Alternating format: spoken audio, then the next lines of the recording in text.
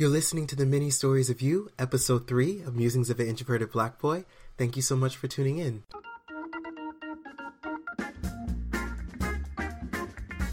Musings of an Introverted Black Boy is a weekly short-form podcast series dedicated to exploring themes of love, identity, politics, race, social justice, and the 21st century coming-of-age experience.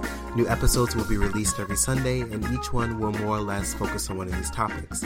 Now, I should be honest with you, there are no other co-hosts, there are no special guests lined up for the weeks to come. This is a very intimate podcast. It's just me and you. But through each week's episode, it is my hope that we together can begin to uncover and embrace the common truths that lie at the heart of our individual experiences. So, I hope you'll join in.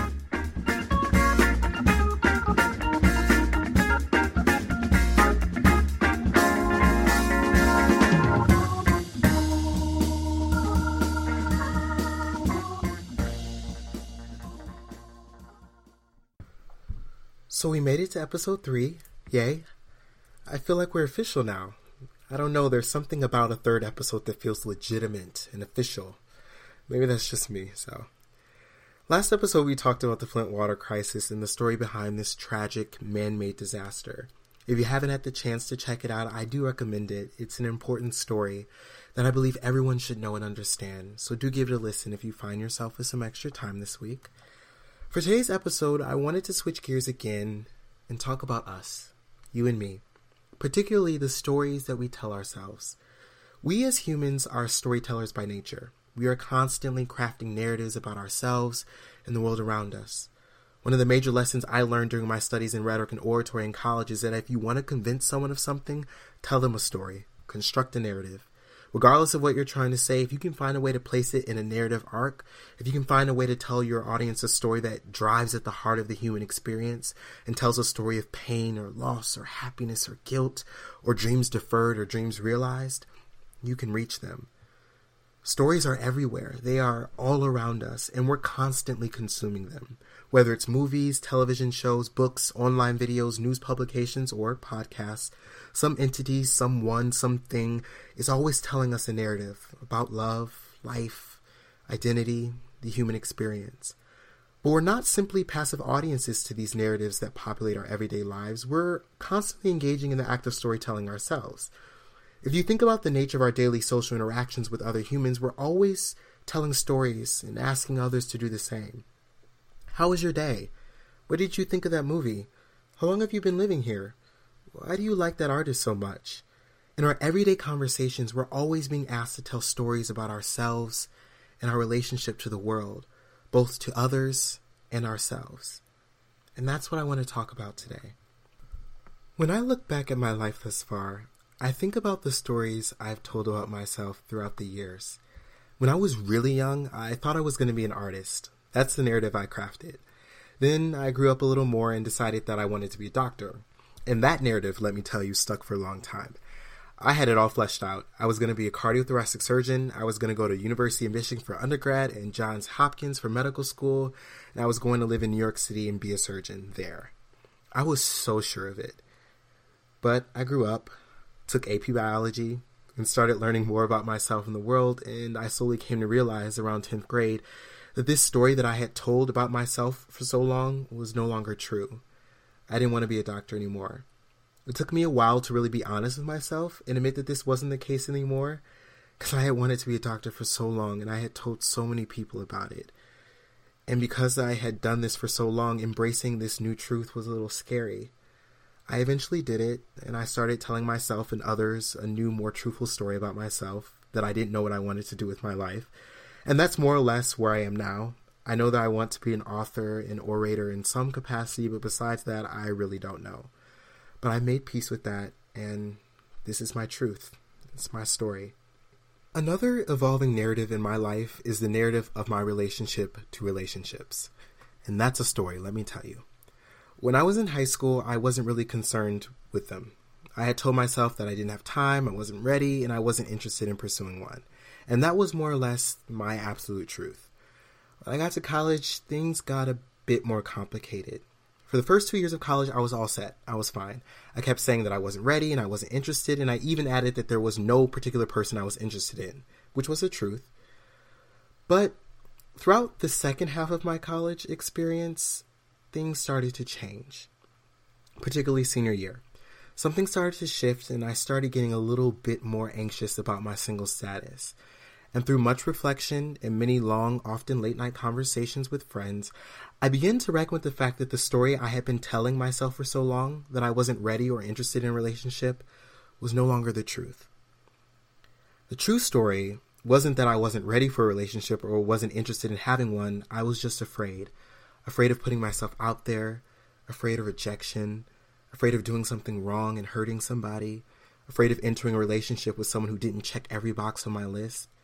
Coming to terms with this fear over the span of my junior and senior years in college was a liberating experience, though.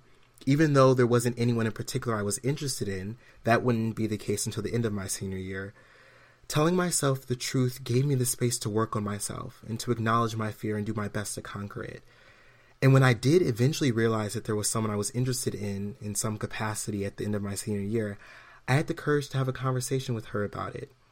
That was something I never would have done had I held on to the false narrative that I wasn't ready or wasn't interested in a relationship. It wasn't until I embraced my true story that I was able to do the work on myself, and I'm so glad that I did. I wanted to share all of this with you because I wanted to illustrate the following point. We are constantly telling ourselves and others stories about who we are, what we want, and where we are in our life. Sometimes these stories are true, they are accurate and honest, and sometimes they aren't. Sometimes we lie to ourselves. Sometimes we are unwilling to acknowledge that the stories we tell ourselves have changed, that we aren't the same person, that we don't want the same things, and we don't have the same dreams that we used to. But we keep telling ourselves what we've always told ourselves in hopes that maybe if we say it enough times, it will become true again. As convenient and easy as this may be to do, it's not healthy. It's not a good way to live. Even though it may be hard to do, the best thing we can do is embrace the truth and tell honest and accurate stories about ourselves and our lives. And at the end of the day, the one who stands to lose the most when we tell ourselves false stories is us. We harm our progression and we stifle our own growth. Now, on the flip side, when we do commit to telling true stories about ourselves, when we work to always live in the truth of our experiences and our desires, we stand to gain a whole lot. Because when you're sure of who you are and where you are in your life, it's much harder to lose yourself. When you tell yourself false stories, it's so easy to lose sight of who you actually are and what you really want. But when you tell yourself true stories about yourself and you stay in touch with who you are, things get a lot easier. Also, when you know who you are, you can better insulate yourself from those people who try to make you doubt yourself or try to determine who you are for you. I think this fact is best illustrated by the story of a young black woman from New Jersey. She was a teen model as well as an aspiring singer and actress, and in the early 80s she decided to audition for the role of Sandra Huxtable in the soon-to-be Cosby Show. Fortunately for her, she got the role, but when it came time to sign the contract, she said she couldn't. She told the show director, and I quote, "I want to be a singer. I can't be in every show. I have to be on every tour." The director asked her if she had a recording contract or had toured before, and she replied no to both questions. Then the director suggested that being on the show might help her with her singing career, but the girl was convinced. She was going to be a singer in the very near future. The director then said to the girl, "Well, who told you you can sing?" The girl then replied, "My mother, my aunt." The girl ended up turning down the role, which would have made her a part of an iconic television show that has had a far-reaching impact on American culture to this day. But she knew what she wanted. Now, you might be thinking that this girl was crazy, but what if I told you that that girl was Whitney Houston? Yes, Whitney Houston turned down the role of Sandra Huxtable because she was so sure of who she was. She was a singer.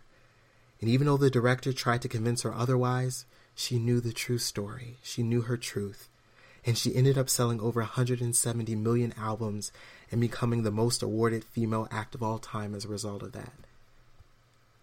What are the stories that you tell yourself and others about who you are, where you are in this moment in your life, where you want to go, and who you truly want to be? Are these stories accurate? Are they honest? Are they real reflections of your truth? I think these are questions we should always ask ourselves. In a world that is filled with so much fakeness and dishonesty, we should strive to tell stories that are real and true and honest, for they are ultimately liberative and life-giving. I know that embracing the truth can be hard, but in this post-truth world, it is the most precious and priceless commodity we have and can possess. So if you are ever deciding between telling a false story about yourself and telling a true story about yourself, choose the truth. This is Musings of an Introverted Black Boy, hosted by Marcus Granderson. If you're interested in getting updates on the podcast or learning more about my upcoming book, Timestamp Musings of an Introverted Black Boy, feel free to like my official Facebook page or follow me on Instagram at Marcus Granderson. And please remember that whatever you do in life, do it with love, because love never fails.